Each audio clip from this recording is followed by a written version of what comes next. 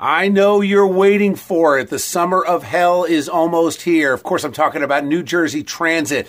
On Monday the 4th, all the schedules are going to change, and this is because they've got to install Positive Train Control, which is a potentially life-saving braking system for the trains. Now, of course, it's a good idea. You want to have it. Here's the question, though. Why did NJ Transit wait so long, and now they have to rush to implement this system to get ahead of the federal deadline? I say it is sheer incompetence on the part of New Jersey Transit, and it's all at your expense. You're the one that has to suffer through their incompetence as they rush and they scramble and they try to get this done. And let me tell you, at the end of the day, what could also happen is your fares can end up going up. Service gets worse, fares go up. It is time for a dramatic solution with New Jersey Transit. Stay tuned to NJ 101.5 as I'm going to roll out some ideas that I have on how to fix New Jersey Transit. And I'll tell you, my first idea is it's time for them to consider selling the assets to a private company that can run it a lot better. They're sitting on billions of dollars in assets.